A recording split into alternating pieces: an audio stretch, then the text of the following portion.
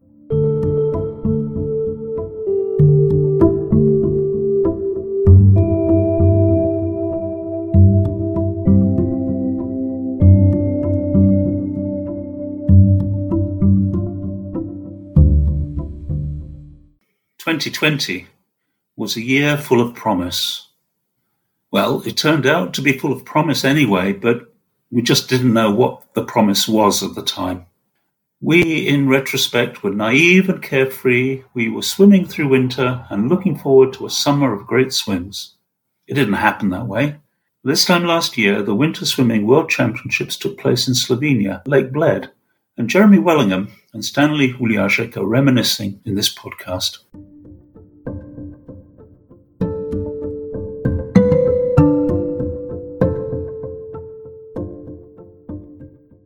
Jeremy, welcome to Swimming Pod.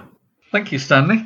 I've still got hanging on my bedroom wall my race card from last year, and that triggers memories every now and again when I see it, with the entries on it of the different swims we took part in, and that's a nice memory I have. It is a good memory. I regret to say I haven't done the same, although I'm tempted to hang my certificate in the toilet at some stage, along with all of my memorabilia. So, Jeremy, it's a year since the Winter Swimming World Championships. What's your most memorable memory? It's not a specific instance. It's just more an overall excitement of going somewhere where I hadn't been before, at a time of year when there's not ever such a lot of things happening. It was just meeting lots of different people, being overwhelmed by the Lake Bled, which is a spectacular place. The whole setting and the organisation of the swimming, and seeing so many people there that enjoy a similar activity to ourselves. I don't think I've ever seen that many people in one place before that prepared to jump into cold water in February. Yeah, it was new for me as well. I mean, the event was set at the Olympic Rowing Centre on Lake Bled. I think there would have been some people who could be classified as Olympians, whereas I certainly don't feel that way. But it was a very inspiring sort of place. And I think one of the most memorable things was just how beautiful the setting was, the sunshine on the lake, and so many wonderful people, old friends bumping into new people, making new friends, and just generally the happiness of people that were taking part in this event. I remember bumping into John Cunningham-Rolls, who I swam with the previous summer. I believe that was your trip to the Lofoten Islands and swimming at the top of the world. Do you want to say a bit more about that? That's where I first met him. That was a spectacular trip in much the same way as Lake Bled was. The setting, and even in August, the water was, it wasn't super cold, but it wasn't exactly hot either, being inside the Arctic Circle. So that was quite an experience. And then to meet up again in a different setting was rather nice. The number of different swim identities I thought were a bit overwhelming. Beanies in club colours, swimming caps revealing a club or swim identity, dry robes that were embroidered and some of them sparkly. I remember the lady from Chile, one lady I saw from Chile, who had the most amazing sequin dry robe, which I'm sure was a labour of love when that was made.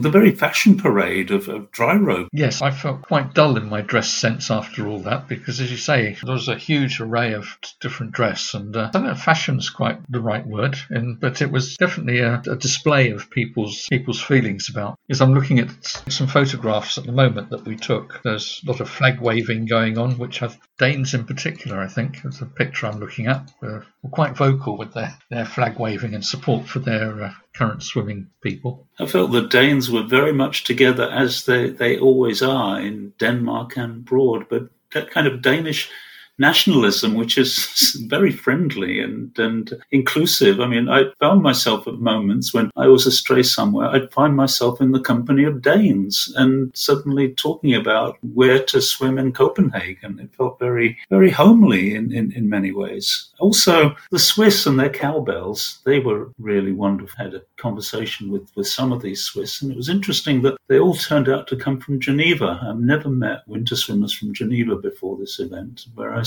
I've met a few from Zurich. It was really wonderful to hear the cowbells ringing in this alpine setting of Lake Bled, of course, just on the edge of the Julian Alps. People were friendly. So, Jeremy, how would you describe the atmosphere? It was just quite contagious, if you excuse that use of that word now, in people's enthusiasm for just taking part, even when you were waiting your turn and just milling around with people. Very friendly and everyone with the same interest, everyone together.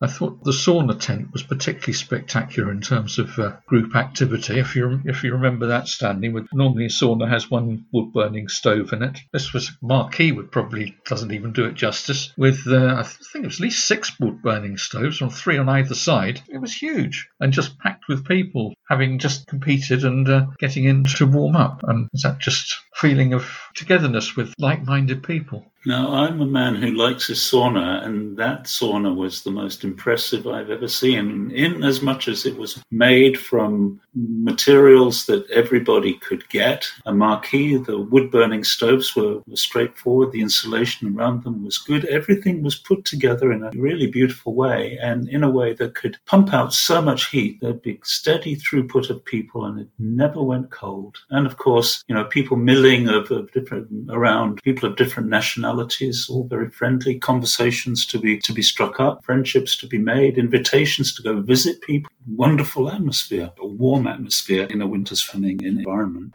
I'd never really been to anything that was quite so well organised. We've been to other cold water swimming events, and they're normally organised, but I think because of the sheer volume of people and the time to get people through and swimming, and it was very almost regimented in terms of the timing. You were given a time when you had to show up to get changed in the changing room, which was of a modest size, and then what time to leave that and what time to present yourself in a tent at the edge of the swimming area in the lake. And there were rows of chairs, 4 or 5 rows of chairs, I think, with 10 chairs in each row, which each chair represented the lane you were in, and you sat in those and moved forward each time someone went through. You had baskets to put your clothes in just before you got in, and you handed those to people, and they made sure they were at the other end when you finished your event. It was quite a feat of organisation, and maybe that's how all big swimming events go, but it was a real eye-opener to me at how slick it was and how everyone managed to be there on time and do their swims and keep the flow going. It was just a continual flow of people swimming their events. And of course, at the other end, there's the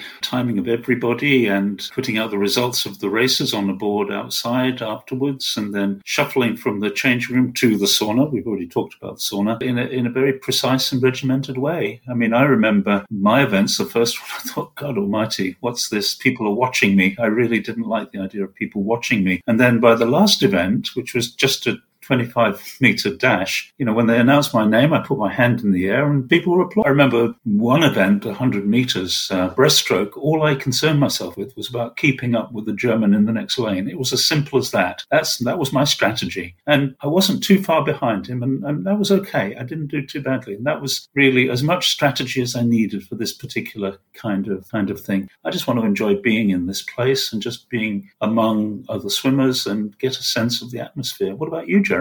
I found the last event, which happened to be the 25-metre one, by that point you sort of got into the swing of how it was all working, and you were feeling a little bit more relaxed about the idea of getting in to swim with rather a lot of spectators. Weren't quite so overwhelmed by it, and because it was 25 metres instead of 100 or 50, you're sort of fairly much in your stride at that point. So you could spend a bit more time talking to people on either side of me who were waiting to go to our event. Flip through and you can see who else is in your lane. And out of the 10 of us, it was I think happened quite often. Half of them were from Finland, and then the others were from Russia and other places. So you did feel a little bit sort of outclassed by people from cold climes and swimming. But the one I remember the most was the chap was in the next lane to me. Asked him where he was from because he said he was from Slovenia, and turns out he actually lives in Lake Bled, out of 150 metres from his house. And he said he'd watched these things in the past and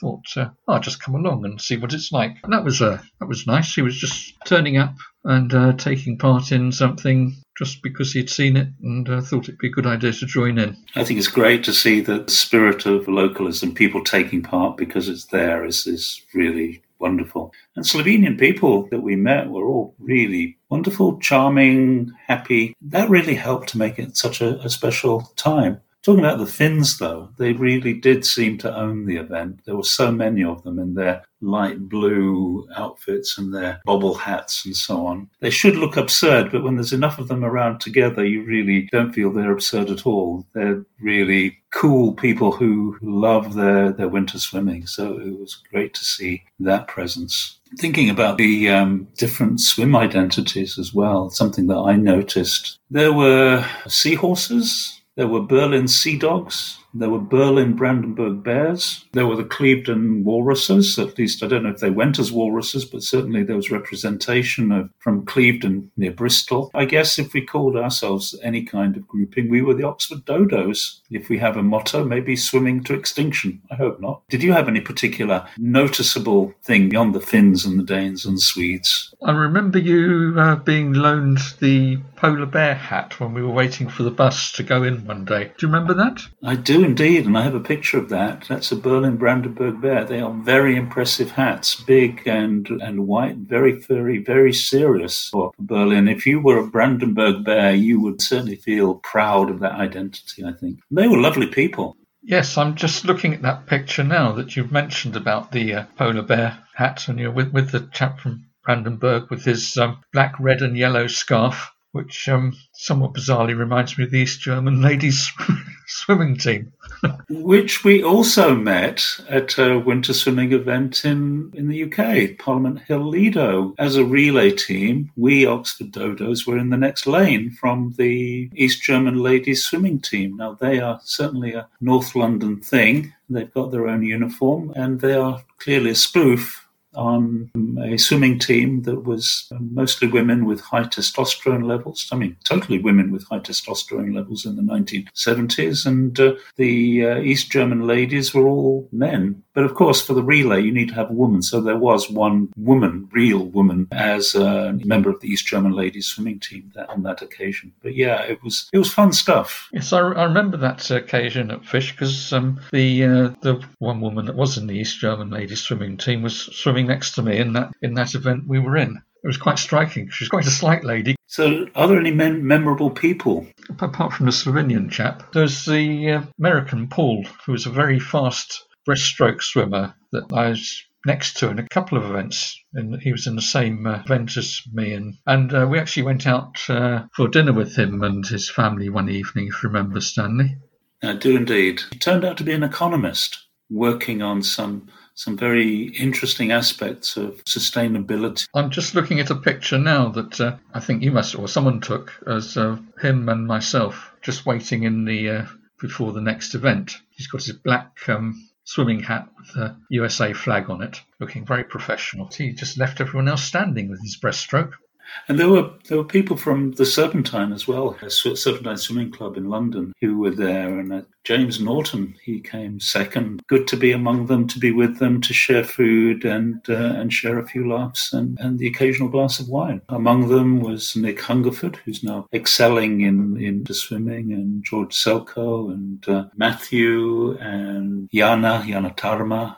Nicola. And the person I remember is Pauline Barker, who is the lady who set up the Polar Bear Challenge. I was wanting to find her. I didn't know who she was. I know very clearly who she is now, and our friend. And so I was asking different people if they're Pauline Barker, which is really weird. A lady in her 40s who is blonde. So I went to the first blonde woman who spoke English and asked her if she was Pauline Barker. Not something I would normally do, but she looked bemused. The second time, this blonde lady happened to be Scandinavian, and she said, "Oh, okay, I'll see if I can find her." Obviously Danish, wanting to help people. And then finally I did find her, and she was in a hurry, and she was about to be in a race. And the thing is that we went to watch her race, and you could not miss her because she was wearing the Union flag as her costume, as her hat. Every part of her was Union flag of Great Britain. She was embodying it quite happily, the most visible person on the swim deck. We've stayed in touch ever since, and now I'm doing the Polar Bear Challenge as you are doing the Polar Bear Challenge, and her mission is to get as many people into winter swimming as possible at any level, even though she's hugely accomplished as a winter swimmer. And hadn't she just come back from winter swimming in China?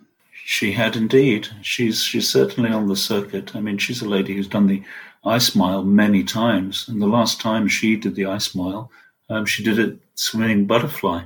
Another person that comes to mind is Dale Ward, who joined us in Oxford to swim at Port Meadow and other parts in Oxford over the Christmas of 2019 and into 2020. She came once and then she came every day. She's a member of the Cleveland Marine Pool swimming people. Past lockdown, she's been doing a lot of bin swimming, I'd call it, or swim binning. I don't know which is the right term. But sitting in a bin full of water and posting it on Instagram and other places, getting her fix of cold water despite everything. So, Jeremy, would you go again? Absolutely, yes. And it's provides real focus, and it's something that everyone should enjoy doing, I think, and just the meeting of like-minded people and just seeing quite how many people there are and experiencing that in somewhere that maybe you'd never been before. It was generally a very, very good experience and not to be missed. We don't know when the next one will be or indeed where the next one will be. It should be in 2022, but we've got our swimming togs ready for it, haven't we, Jeremy? We have.